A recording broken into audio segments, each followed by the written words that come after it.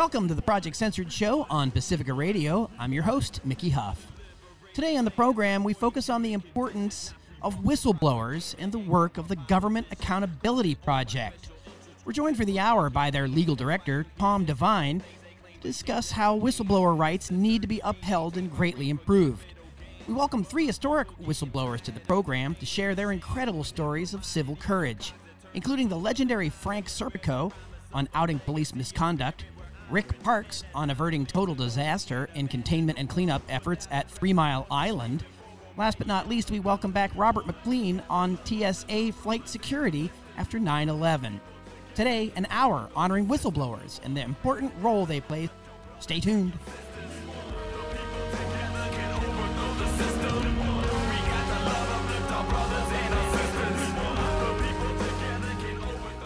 Welcome to the Project Censored show on Pacifica Radio. I'm your host, Mickey Huff. On today's program, we're going to address all things whistleblower. We are joined for the hour by Tom Devine of the Government Accountability Project. He is their legal director and has worked with the organization since 1979, and he has formally or informally assisted in over 7,000 whistleblower cases, people defending themselves against retaliation and in making real differences on behalf of the public. So Tom Devine will be with us for the hour today, and then we are also honored to be joined by several whistleblowers themselves. We are joined by Frank Serpico first. Frank became a national hero, and of course folks may know of a well-known film of the same name about him. We'll talk about law enforcement whistleblower cases and why we still need whistleblower protections. We'll also be joined by Rick Parks, who is affiliated with a film Meltdown about 3 Mile Island, so a whistleblower from 1979 going all the way back to the 3 Mile Island disaster. And we also have Robert McLean with us on the Project Censored show today, and he'll be talking about an ongoing case with Transportation Security Administration, and we'll get into the details of each of these people as exemplars and examples of whistleblowers, how they're important, and why we need to support them. You can learn more about the Government Accountability Project at whistleblower.org.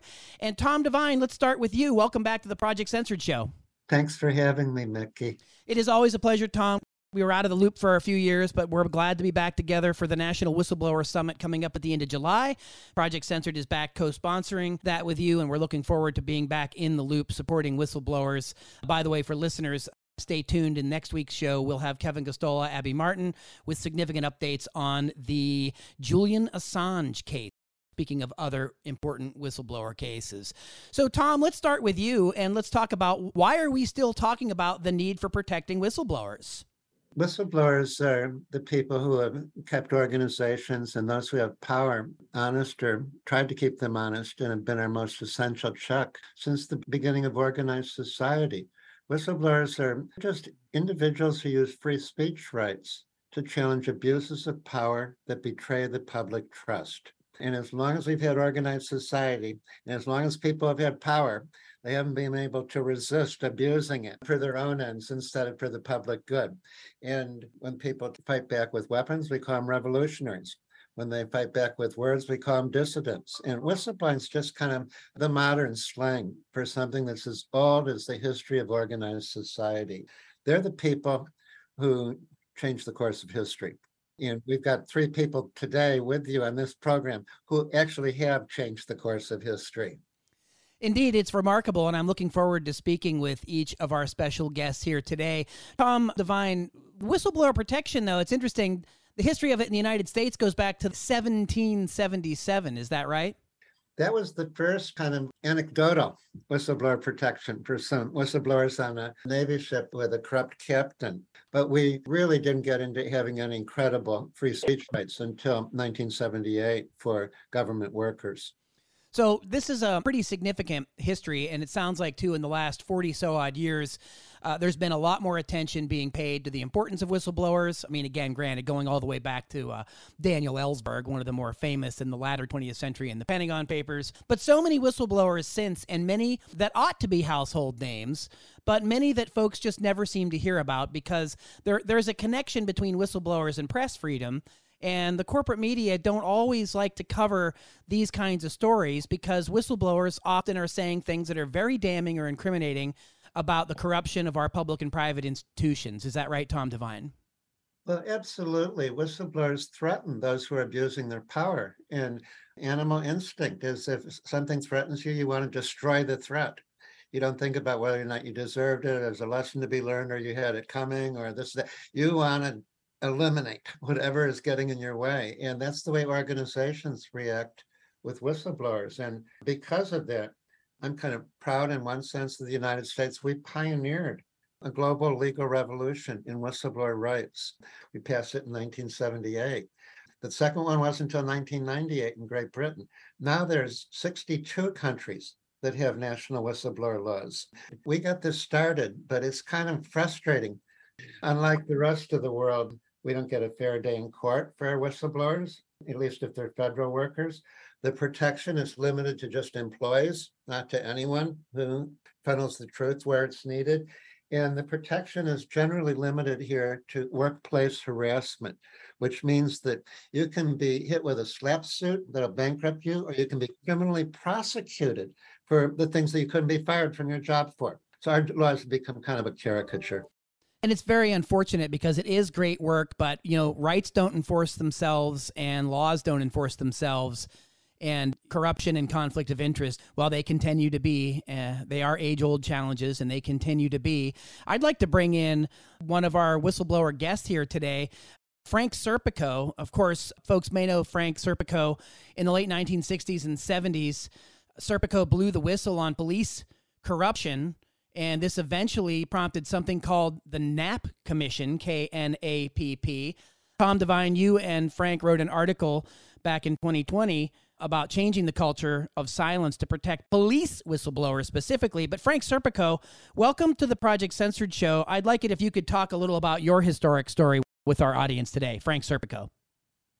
Yeah, thanks, Mickey. Thanks for having me. Well, first, all your guests and all this all has to do with the safety and well-being of the society, whether it's pollution, air safety, or protecting and serving.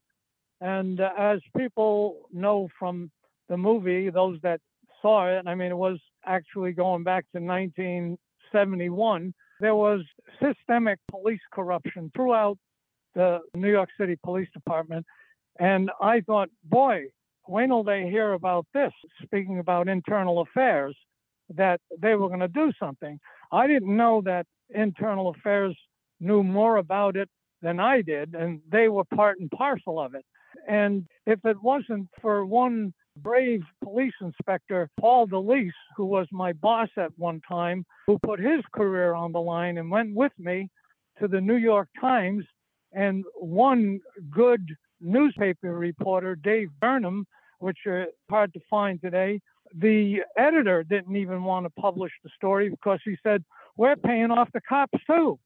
And so corruption, it has a purpose, and it greases the wheels of corruption when people want favors, but it hurts the community as a whole. In my case, they call it the blue wall of silence or the code of silence, which is an unwritten code that is as strong as the mafia's omerta. So me having blown the whistle, the term that I hate because it sounds demeaning, on the corruption, I was on duty with 3 other officers, and I ended up getting shot and exchanging fire with a drug dealer, and they left me for dead. And one police car that showed up because a tenant called the police, and they didn't even know that a cop had been shot because they never put out a 1013, which is officer down. So this one police car took me to the hospital, and I was thinking, well, at least it was 2 cops. Later, I found out the guy that picked me up, he said, if I knew it was Serpico, I would have left them there to fester. So this is the attitude.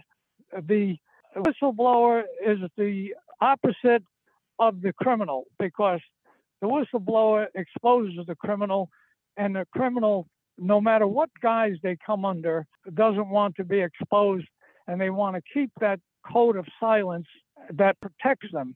And that's why we need a bill to protect the few that had the courage to come forward and expose corruption. And maybe if we had a whistleblower protection, more of them would be encouraged to come forward. But as in my case, the police want to make sure that they don't forget, and so they continue to treat me with disdain. And here's a classic example, right up to date. The Daily News was going to write a story about the 50-year anniversary of the Knapp Commission, which came to be due to my charges of police corruption, which did a very good job of exposing the corruption. But the police did a very poor job of correcting it, although they pretended that they did. So I was awarded the Medal of Honor for my bravery in exchanging fire with a drug dealer. But what happens, they never gave me my proper medal or my certificate. And I constantly asked every police commissioner for my certificate. They all ignored me. The last one, I thought, this is enough. I got in touch with Civil Liberties, and they said, we'll look into it. And so they said, oh, Frank, I got your certificate. They send it to me in a tube, and I look at it, and it's signed by Commissioner Murphy, who was the commissioner at the time, who was supposed to be the reform commissioner, which he wasn't, and it doesn't have a department seal on it. So I go, what? And so I called the newspaper, and he says, well, I got a story coming out about the 50-year anniversary of the Knapp Commission. I said, great, maybe you can tell them I still haven't gotten my certificate. And the article comes out on Twitter, of all places, and I said, nice article, but you forgot to mention I didn't get my certificate. So the new mayor, Adams, says, Frank, you're my hero. Yeah, I'm going to make sure you get that certificate. Great, but how about addressing me as Detective Serpico?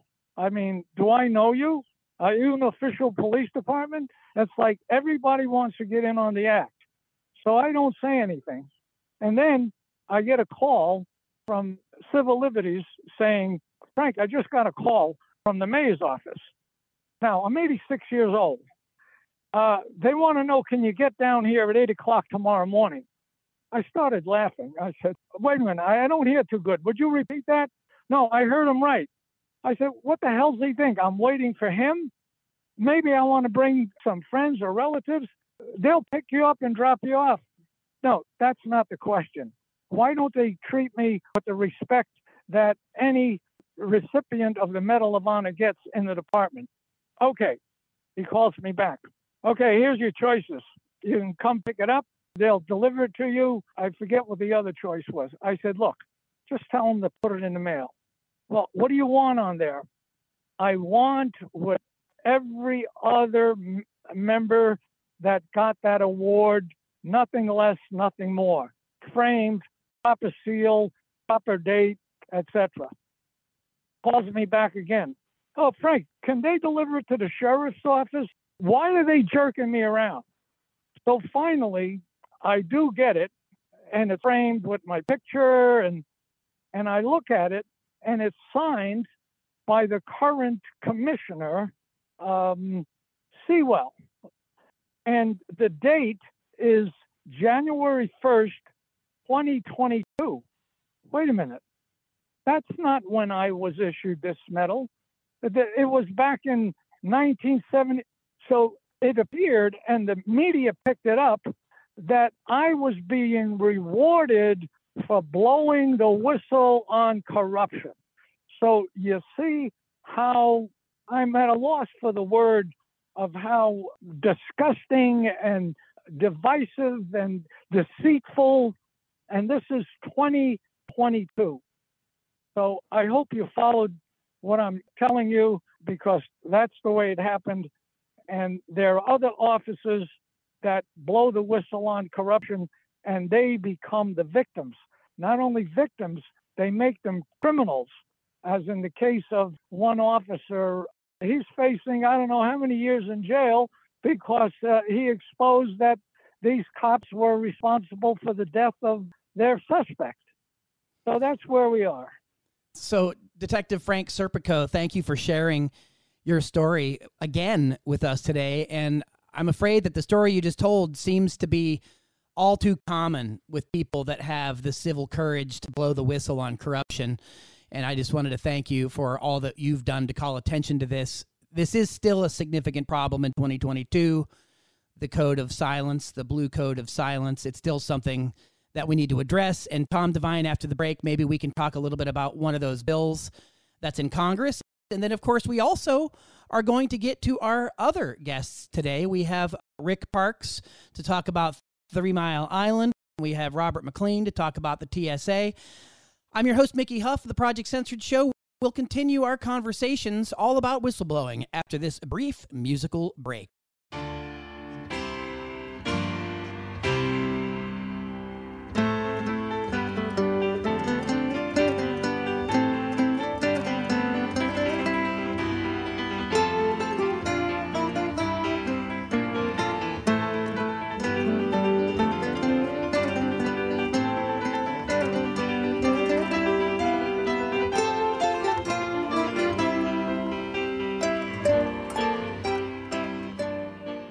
Welcome back to the Project Censored Show on Pacifica Radio. I'm your host, Mickey Huff. Before the break, we were speaking with Tom Devine, the legal director at Government Accountability Project, who will be with us for the hour. We were also joined by Frank Serpico, and we were talking about his famous case and, of course, lingering concerns that go all the way up to this year. Tom Devine, some of the things that Frank was mentioning, that these are still problems, these are still real issues and challenges. Can you talk about one of the bills that you're fighting to get passed in Congress about police accountability? You have to have a baseline to compare what these bills will be changing. And right now, they'd be pretty much changing a vacuum of credible rights against retaliation for police officers who defend the public. Right now, if somebody wants to blow the whistle, a police officer, they go to an internal affairs operation that may be collusive and actually engaged in the same corruption. And if they're retaliated against, they get to go to the same police department that's engaging in the harassment and ask them to change their minds. In other words, they don't have any viable channel to get the truth out. They don't have a viable channel to defend themselves. There's legislation in the House of Representatives by Representative Gerald Conley, H.R. 6762. And it would protect everyone who provides evidence of police illegality or misconduct, whether or not it's a law enforcement officer from the local beat to the federal government, the military police, or criminal investigators. It would protect citizens who are witnesses on the street with their smartphone. It would protect victims who are currently afraid to file charges that they were beat up because that'll get even worse. It would protect the media. It would protect civil rights groups. It would give all these people access to jury trials, global best practice confidentiality protections if they don't want to be exposed. And probably most significant, it would give them a right to defend themselves in court against civil or criminal liability. All too often, what we're seeing is that police officers who blow the whistle on crime get charged with the same crime that they were challenging, like Javier Escueda that Frank was talking about. He discovered George Floyd-style murder in Joliet, Illinois, did the research to prove it, and they're charging him with 4 felonies, seeking 20 years in prison because he investigated and found the evidence of the murders. And he said it was unauthorized for him to see it, even though it was one of his trainees and he was the training supervisor who had to. Or there's a whistleblower down in Miami, Florida, who blew the whistle on the police there in Broward County planting drugs on teenage minority youths and busting them as a distraction from their own drug dealing. So it would look like they were enforcing the law instead of cashing in on the drug trade. Well, this police officer, after he made internal disclosures, they prosecuted him 3 times. He was found innocent all 3 times because he was squeaky clean. But he spent 1.5 years in prison, a lot of it in solitary confinement. They put him in with the general prisoners who want to kill cops. This is for what we call committing the truth. And we need these rights. My goodness, Tom Devine, legal director, Government Accountability Project, and something tells me with your cadence and stride there that you could go on for quite a time longer with lists of names of people that need protection and that we need to hear their stories. So, Tom Devine, let's also bring into our conversation Rick Parks. And Rick, welcome to the Project Censored show. It's an honor to have you with us today. I'm glad to be here. I understand that you were involved with the 3 Mile Island disaster that happened back in 1979, and you also have a film that is now a Netflix documentary. It's called Meltdown. Could you talk to our listeners about 3 Mile Island? I heard about 3 Mile Island as a kid, and my father worked at a local power plant and actually was very familiar with 3 Mile Island. So in our house, when we heard about 3 Mile Island, we heard a different story than the one that the media was telling. Let's hear it from you. First of all, Mickey, I know the power plant your dad used to pay a visit to, Shippingport, and I worked at Beaver Valley Power Station also. So I was not at 3 Mile Island during the accident. Actually, I started to work there in 1980. Specifically, I will not name the company, but anyway, it was another Beltway bandit. And we were there to do the startup testing on the submerged demineralizer system, the system that was going to be built and implemented to process the 1 million gallons of highly radioactive water that was in the basement of the reactor building. That's how I got there. Actually, it was a golden opportunity for me because I am to this day, still very pro-nuclear. I am an advocate for nuclear power when it's done right. There's a couple of ways it can be done right, but that's not germane to this conversation. What is germane to this conversation is that, along as it does talk about in the movie, in the process, the original concept was we were going to restore Unit 2 to operations. What we found in July of 1982, when we did the quick look process procedure where we stuck cameras and radiation monitoring equipment, et cetera, down into the reactor vessel, we determined that the upper half of it was all but gone. Big problem with that is we knew a large part of it had to be in the bottom reactor vessel head. Laws of gravity and physics tend to make that happen after a meltdown. Chernobyl also proved it. So that changed the whole ball game. We knew it was going to take the cleanup a lot longer. By that point in time, I was no longer involved with the SDS project. Larry King had come on site as director of plant operations. Bechtel had taken over under the auspices of GPU and the DOE, and they were putting people in every department. And since in the operations department of a nuclear power plant, their operators have to be nuclear operators. They put me in with him. So Bechtel, who I did not work for, approached me about coming to work for them so they could put me in Larry King's department. And I said, fine. Larry King gave me the Polar Crane as a project, as an operations engineer. Myself and the other operations engineer interfaced with the Nuclear Regulatory Commission. We reviewed everything that was to be performed on that power plant that could affect the fuel inside the reactor vessel. I mean, we weren't the only ones. We approved it for operations. Ed Gishell's guys approved it for engineering aspects, that sort of thing. We had radiological aspects. When we said you could do it, you could do it because our people had the license that was required by law to be in charge of that fuel and make the final decision about what was done. And unfortunately, money stands in the way of everything, the pursuit of man's livelihoods. And when we wouldn't approve the procedure because we considered that there was a chance that we could drop the reactor vessel head and shear the transverse in-core probes on the bottom of the reactor vessel, because we figured that the reactor core, when it melted, damn sure came close, if it did not exceed the ability to melt some of the thinnest parts of the reactor vessel, which was where the transversing core probes go to.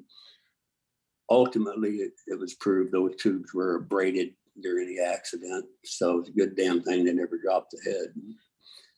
Problem being is if they had dropped the head because they had violated every aspect of the requirements of 10 CFR 5059, which means if it's not been thoroughly reviewed and approved from a nuclear safety protection standpoint, it's an unreviewed nuclear safety question, and you got to take another look at it. So Bechtel put the procedure on our desk, which became my desk, and I started reviewing it. I went and started looking for the records because during my stint under the SDS program, I was the assistant startup and test manager at Unit 2, and I knew what the test program was, and I knew what type of records we had to have, and there weren't any that I could find. So in my mind, that made every part put on there a suspect or counterfeit part until you could prove otherwise, because that's what the regulations require. So I was accused of being a supervisor booker, and I was threatened as soon as I put that in writing back to not only Bechtel, but to the NRC. A guy who had been instrumental in getting me to come back to Bechtel and work for them. A friend of mine walked up to me the day after I made those comments and issued that memo and said, management was really pissed at me, and they were looking every way they could to get me off the island. That blew me away. And it was because they didn't like the positions I was taking. I wasn't a team player, is basically what he was saying. They wanted me there to push stuff through, and I would have if it had been safe. And you tell me what I asked for. Give me the load drop analysis to prove that if we break the pressure by, if we drop the load sufficiently, we will not create a special shaped missile. And I want to make sure that missile cannot break the pressurizer surge line. And by the way, can you prove that if we drop this or any portion of that weight, will the fracture potential for the bottom of the reactor vessel head be adequate? And everybody, oh, yeah. We have all the calculations. I went all the way up to Mr. Sanford, the senior vice president of Bechtel at Gaithersburg, Maryland, and issuing my complaints and my concerns. And I went to the NRC. NRC told me, take your silly ass problem to the Department of Labor. This is an employer-employee relationship problem. I said, wait a minute. Threatening me because I won't go along with it. You're saying that I should just take it to the DOL. Okay. Well, when I went to Mr. Sanford, I forgot part. Anyway, there were three of us: Larry King, my boss, Ed Gishel, the director of plant engineering, who reported to Larry King, and myself. And when Ed refused to approve that procedure from an engineering standpoint, a man who sat on the committee that wrote American National Standards Institute procedures for how you test polar cranes in a reactor building, so therefore they thought he didn't know what he was talking about. They required him to have a neuropsychological evaluation. Larry King, they fired.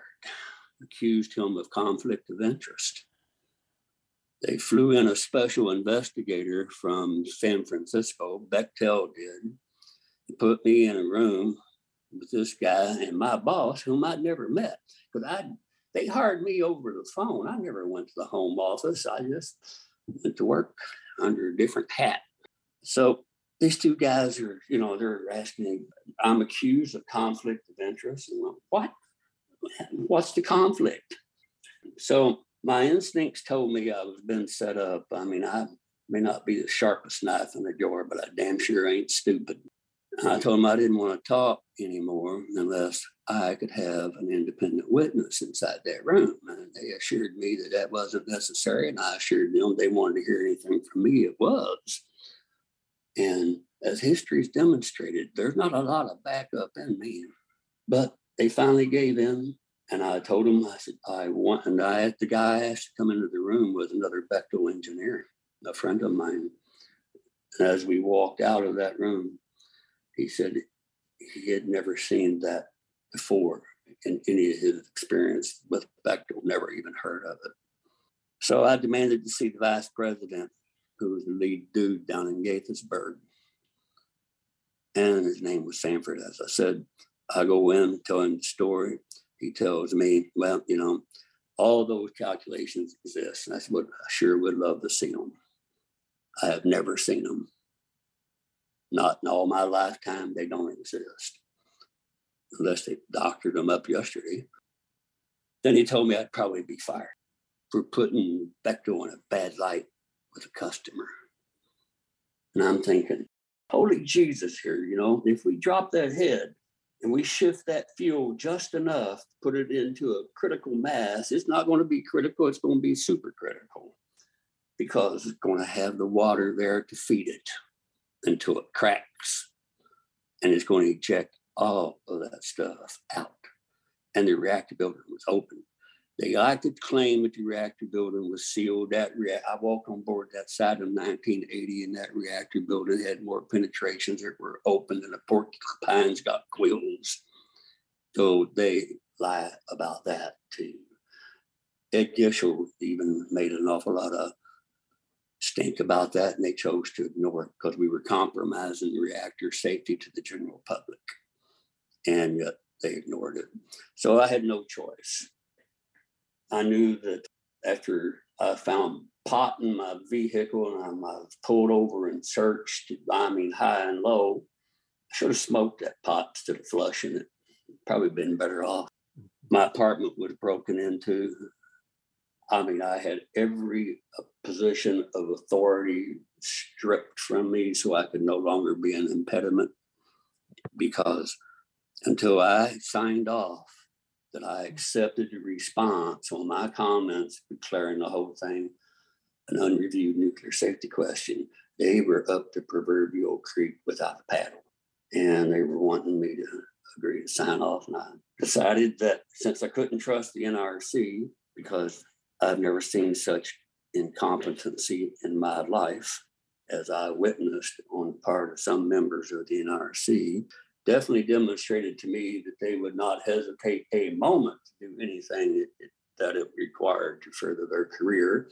And the revolving door concept between the NRC and the Beltway bandits like Bechtel, Stone and Webster, Burns and Rowe, Babcox and Wilcox, it existed then the same way it exists now. Best way to advance yourself from being a lowly paid peon working for the U.S. government is to suck up to the big boys.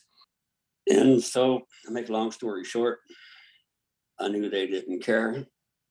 And I knew that I not only had two men I respected above all else, Ed Gishel and Larry King, who agreed the same thing I did. I know the other guys in the upper management within site operations department agreed fully too. But by then, those guys had been so compromised, the ones that had been involved there during the accident, that they told the line. That's a story that would take more than this radio show to tell, because I don't think it's ever been told. But I worked with those guys for years. I drank beer and played pool with those boys. We all had common backgrounds. We were all ex-Navy nukes, most of us anyway.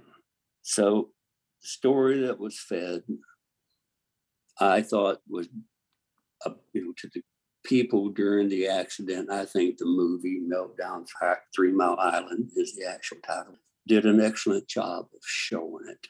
I know to a lot of people, it was yesterday's history, but that very same thing goes on in this country to this very day within the nuclear industry. There may not be a blue wall of silence, as Frank Serpico referred to, within the industry, but there is certainly a wall of silence, because they know, the guys that are licensed to operate these plants know, yes, when in doubt, put it out is the rule they like to shout about. You do that once, because million a day purchase power cost at a minimum. You take a nuke offline. Okay. So all of management puts the thumb on the guys that have the license, and the guys that have the license have to decide, do I do it knowing that I'm falsifying records? Do I do it knowing I'm keeping a reactor at power, full load, base load, with a leaking pilot operated leak valve? How do I know it's leaking? Because the tailpipe temperature has been out of spec for God knows how long. The technical specification says thou shalt shut down the reactor. They didn't do it. So it's pressure, management integrity. And also regulatory capture. You know, you mentioned the revolving door, Rick Parks. I'd like to remind our listeners you're tuned to the Project Censored show. I'm your host, Mickey Huff. We were just hearing from whistleblower Rick Parks talking about 3 Mile Island. There's a new series at Netflix called Meltdown, 3 Mile Island. You can see that story here. We're going to continue our conversation about whistleblowers. We're going to bring back Tom Devine and also Robert McLean.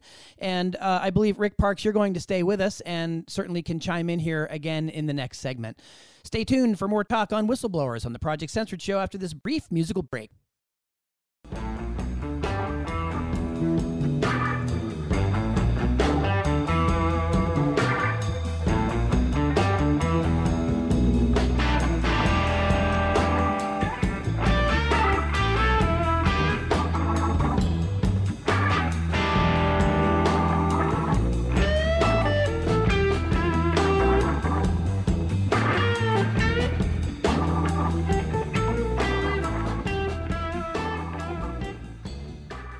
Welcome to the Project Censored show. Once again, we are continuing our conversation on whistleblowers today. We are joined by the legal director for the Government Accountability Project, Tom Devine.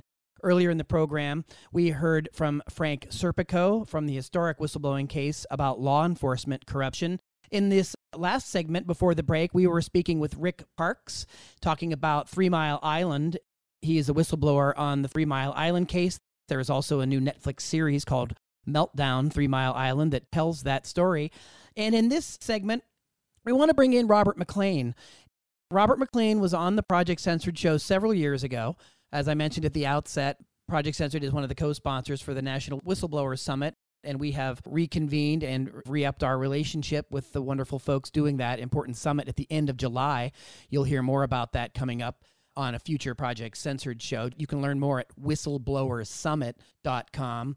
And also to learn more about the Government Accountability Project, you can go to whistleblower.org. Tom Devine, that was an incredibly riveting story that Rick Parks just shared with us. Could you talk to us a little bit about some of the things going on in Congress that might be able to address some of these issues? It's the things that haven't been going on. Congress has been pretty much letting the NRC have the field to itself in terms of how carefully to enforce the nuclear safety laws. And this is playing with a lot more than fire. It's playing with nuclear disaster. If Rick hadn't stopped the 3 Mile Island cleanup and the polar crane had dropped 170-ton reactor vessel head, it could have triggered a meltdown that would have taken out Philadelphia, New York City, and Washington, D.C. with mass evacuations for years. And we're seeing the NRC is turning its head, just looking the other way about similar risks today. About a quarter of the nation's nuclear power plants are located downstream from dams, upstream dams. And if there's a dam break, they're not able to withstand the floods. And those floods could cause meltdowns. They would cause multi-state, multi-year evacuations. And the NRC has known about this since the 1990s.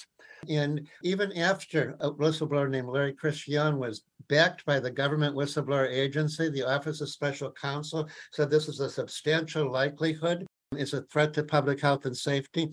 The NRC responded with what they called a post-Fukushima reform by lowering the requirements for flood walls from 18 feet to 4.5 feet, which is where they are currently, which means that we are at the mercy of any hurricane that comes near a nuclear power plant for taking out large regions of our country. And the NRC is just sitting there watching and letting it happen.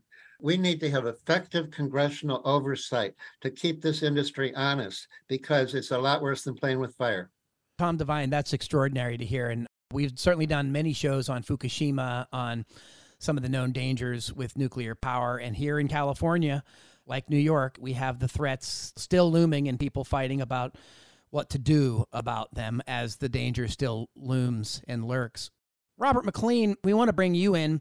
I mentioned you before that you were on the Project Censored show, so your case is ongoing, involving the Transportation Security Administration. And of course, your case clearly illustrates the need for whistleblower rights that allow you to seek justice from a jury. But this also involves the Department of Homeland Security, the war on terrorism, terror threats. So remind our listeners, Robert McLean, about your case and what's happening right now. Thanks for having me on. Because of the 9/11 attacks, almost $2 trillion have been lost, wasted, or spent, and hundreds of thousands of lives were killed or maimed after the 9/11 wars, both military and civilian. And Mickey, I always ask the question, do you know how the cockpits were breached? Most people don't know. They believe the TSA narrative, the cockpits were opened under duress by the pilots because they wanted to save the flight attendants from their necks being cut. That's absolutely preposterous because 6 of the 8 pilots were seasoned military veterans who attended survival school. And the terrorists knew that it would have been a ridiculous risk to have a hostage standoff when one of those pilots could have simply said, I'm not opening that cockpit. I'm going to emergency land this thing. We're overland, but I'm not letting anybody into my cockpit. And that would have foiled a multi-terrorist plot that was in the making. The other myth is that the cockpits were broken open. That's also absurd because 13 months before 9/11, a man tried to break down a cockpit door on a Southwest 737 and he failed. And the reason was because the passengers crushed him to death when they thought, hey, we could all be killed if this guy gets in. So I'm pretty certain that the masterminds of 9/11 read that in the New York Times and everywhere and go, well, trying to break open the doors, that's probably going to be stupid. And the next absurd myth is that they forced the flight attendants to give them keys to unlock the cockpit doors. That's also absurd because a lot of airlines don't have keys. Some do, some don't. And the terrorists would have to risk that the keys were misplaced, lost, or didn't work. So that would be dumb. So the easiest way, and it's right in it's on page 5, 158 and 245 of the 9/11 Commission report. They simply waited for the pilots to need to use the lavatory or get their breakfast. This is why they chose those flights. These were 6-hour nonstop flights. They knew at least one of those pilots was going to unlock that door, either to chat with the flight attendant about issues, get a food tray, get coffee, get water, but primarily to use a lavatory. And that's how they got in. And 20 years later, we are still in the same situation. And I use the analogy is if today we had no radar systems around Hawaii and we parked the entire Pacific Naval Fleet in Pearl Harbor, that's essentially what we're doing today. And one of the biggest things that we couldn't put into my Supreme Court arguments was that 3 months before my disclosure in July of 2003, the pilots went public that the airlines and the government failed to put in a secondary barrier system. And instead, they spent millions and millions of dollars on armoring the doors, making them bulletproof, and making them impossible to break down. Even though they were already impossible to break down, they just made it harder. But the pilots went public to Associated Press and CBS News in April of 2003, once again, 3 months before my disclosures, that those multi-million-dollar armored doors, they still open up throughout the flight. So for the past 20 years, I've been screaming and yelling, using flight attendants' bodies and drink carts to protect unlocked cockpits is provably absurd. And I found a secret report that was issued in 2011 that the TSA and the FAA refused to go public about. They're making a report about doors that we see all day long open on a flight. That is secret, and we can't read that. And in that report, it said even federal air marshals couldn't stop an attack on unlocked doors, just like what happened on 9/11. And I mentioned to you drink carts. We have two airlines, major airlines, that don't even have drink carts on their flights. And I've seen it repeatedly. After I was reinstated from the Supreme Court decision, flight attendants, they have their backs turned. I even saw on one flight, they allowed the passengers to line up behind the forward area while the cockpit was open. And last month, the chairman of the House Transportation Committee, it's on video because I captured it, he said that while he was flying, it was Peter DeFazio, while he was flying from Oregon to DC, he said the flight attendant left the door open for almost 15 minutes, chit-chatting with the pilot, at the same time looking behind her back to make sure that nobody's attacking. So, okay, let's just say a terrorist is not crazy enough to jump in a cockpit and kill everybody. Well, on December 16, 2020, in a U.S. Department of Justice indictment, it said Cholo Abdi Abdullah was obtaining flight training in Philippines. He also conducted research into the means and methods to hijack a commercial airline to conduct the planned attack, including security on commercial airlines, and how to breach a cockpit door from the outside, and information about the tallest building in the United States. It gets better. Khalil Eldar observed on a JetBlue door open, and he grabbed a flight attendant by her collar and tie with one hand while using his other hand to grab the overhead compartment to gain leverage to kick, the FBI affidavit says. As the JetBlue flight attendant was kicked in the chest, Eldar yelled for the flight crew officer to shoot him. The pilot actually had unlocked the door, and he's asking for the pilot. Well, it gets better. Last month, the Wall Street Journal came out with an expose. They concluded that in March, there was a China Eastern Boeing jet, brand new, that took a straight nosedive. The investigators are leaking to the Wall Street Journal that was intentional. So bottom line is, I'm blowing the whistle. And just to finish off, this is pretty much just like the Ford Pinto scandal. Ford spent all this money engineering and manufacturing the Ford Pinto, which was marketed for poor people. But they figured out that this thing was a bomb, and they knew it. But the lawyers said, hey, it's cheaper that we just pay out injury and wrongful death claims than to fix the problem. So Congress recently tried to fix the problem about unlocked cockpit doors. They issued a law. So now the terrorists can just read the law on the books. In 2018, they said, we're only going to put secondary barriers on newly built aircraft. So now you just told all the terrorists, don't bother with the new jets that were just built. Attack the old ones. Part of your story, too, is that you've been terminated from 2 positions for speaking out. Right after the Supreme Court decision and I was reinstated, they were coming after me with everything. So I had a perfect law enforcement officer career, numerous awards, all kinds of commendations. And for the Supreme Court case, they only could get me on 1 charge. This time, they got me on 13 charges, ranging from being the serial sexual harasser, obstructing their investigation into me. And while they're withholding all this information, they can influence witnesses, they can destroy evidence. They altered an exhibit that they used to fire me.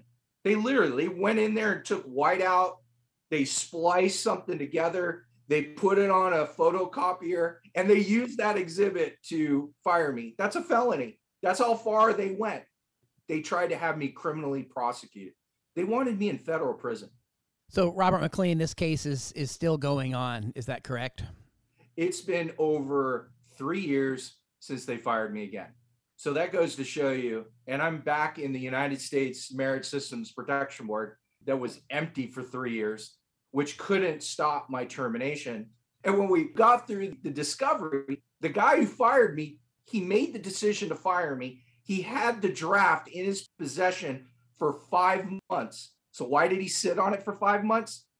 Because he knew the Trump administration wasn't going to put any people on the Merit Systems Protection Board.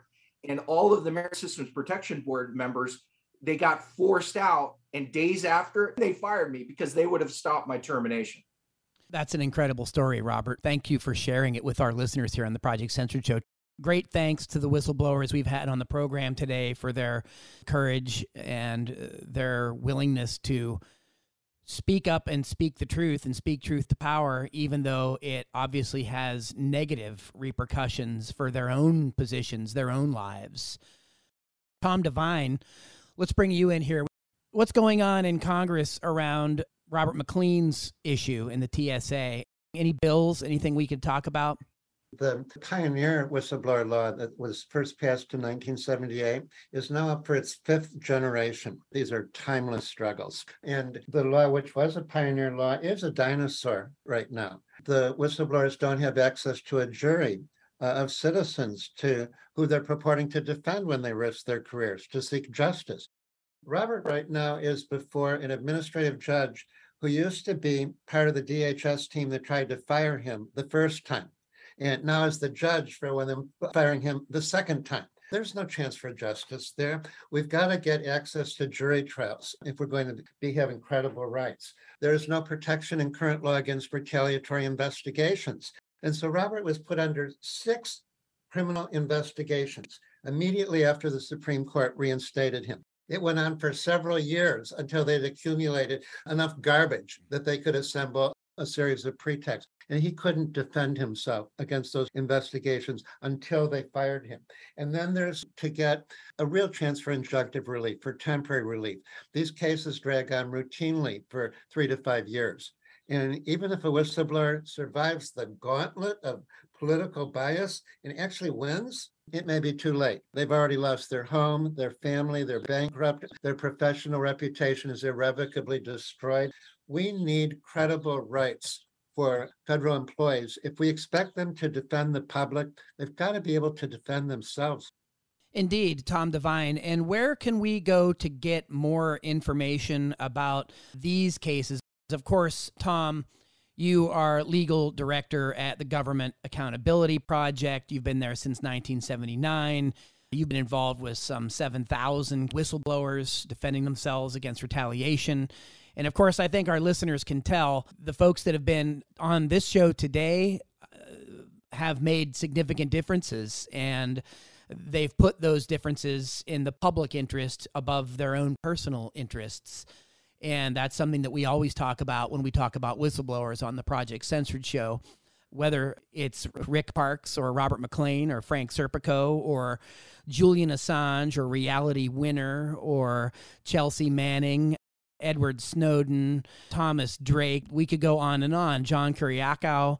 The list is long, Tom, and there's a lot to do, but can you tell us where to get more information? Whistleblower.org is the Government Accountability Project. Rick or Robert, do you have any sites or any places you want to direct people to? Of course, Rick, you have directed us to the new Netflix series, Meltdown, 3 Mile Island. Is that among the better places to go? That is. And Robert McLean, anything you'd like to share as far as contacts, connections, where to follow the case? Call your members of Congress, your House representative, both of you are U.S. senators. Call them on the phone. Don't email them. The emails go nowhere. Call them on the phone. Blow up their lines. HR 911-911 needs to be passed. HR 911 would mandate secondary barriers on all cockpit areas, just like Israel has had since the 70s. That's why nobody's hijacked an Israeli jet when they were hijacked left and right in the 50s and 60s. So HR 911, and I'm looking at it right now, we have 52 co-sponsors. That is huge. If anybody knows, Tom knows, 52 co-sponsors on that bill shows that we've got a serious problem, because it's going to cost a lot of money to put in those secondary barriers, but it needs to be done. And you can find me real easy to get a briefing on this is my Twitter account, Robert McLean, MacLean, and my Twitter handle is R as in Robert, J as in James, and then my last name, McLean, MacLean, and you will see my tweets that'll make your toes curl. But we could all fix this by passing HR 911. Robert McLean, thanks so much for joining us and for your work. Rick Parks, thank you for joining us on the Project Censored show today. Thanks to Frank Serpico, joined us earlier, and Tom Devine. Last words from you today. Obviously, much more to do and more to say, but wanted to leave you with the last words on the hopes for protecting whistleblowers and why we need them. Thanks, Mickey. If your listeners want to help, they should go to the Take Action page at GAP's website, Government Accountability Project's website, whistleblower.org. And it'll give you instructions for the bill numbers, which members of Congress to contact, and the message to make. And we need your help to get real rights for these people. The politicians need to catch up with the public. Right before the last election, there was a Marist poll, and 86% of likely voters said that Congress should pass stronger whistleblower laws. But unfortunately, since the impeachment trials and President Trump saying that whistleblowers were traitors who should be hanged, we've gone from always having unanimous support for these rights to it being a partisan issue. So your listeners should, if they've got a Republican congressman or senator, they should be demanding that they make their first loyalty to the voters, not to Trump. And being loyal to the voters means having a safe channel for the truth about what's happening with their lives. And for the Democrats, if you've got a Democratic congressman or senator, demand that they fight for those who expose the truth, because otherwise we're not going to get it. Tom Devine, thank you so much for the work you're doing protecting whistleblowers since 1979. Government Accountability Project. And again, Robert McLean, Rick Parks, Frank Serpico, thanks to all of you for your work, and thank you for joining us to share these stories on the Project Censored show today. We want to smash, crash, bash, blast the system. We want to get it hype, get it live, get with the mission. We want the crowd loud. This pumping rhythm is hitting. We want to make it clear. We ain't scared. This is the vision we want. And that does it for another episode today. You've been listening to the Project Censored show on Pacifica Radio, established in 2010. I am Mickey Huff, executive producer and co-host of the program, along with co-host and associate producer Eleanor Goldfield. Special thanks to Anthony Fest, our longtime senior producer and the man behind the curtain. The Project Censored show airs on roughly 50 stations around the United States, from Maui to New York. You can find any of our previous archive programs by going to projectcensored.org. Please follow and like us on Facebook, Twitter, and Instagram before we get deplatformed, and be sure to subscribe to the official Project Censored show on your digital tethering device's podcast application. Please feel free to share your feedback or learn more about our work at projectcensored.org, and see our new publishing imprint, The Censored Press, at censoredpress.org. Last but not least, thanks to you, our listeners, for tuning in. We'll see you next time.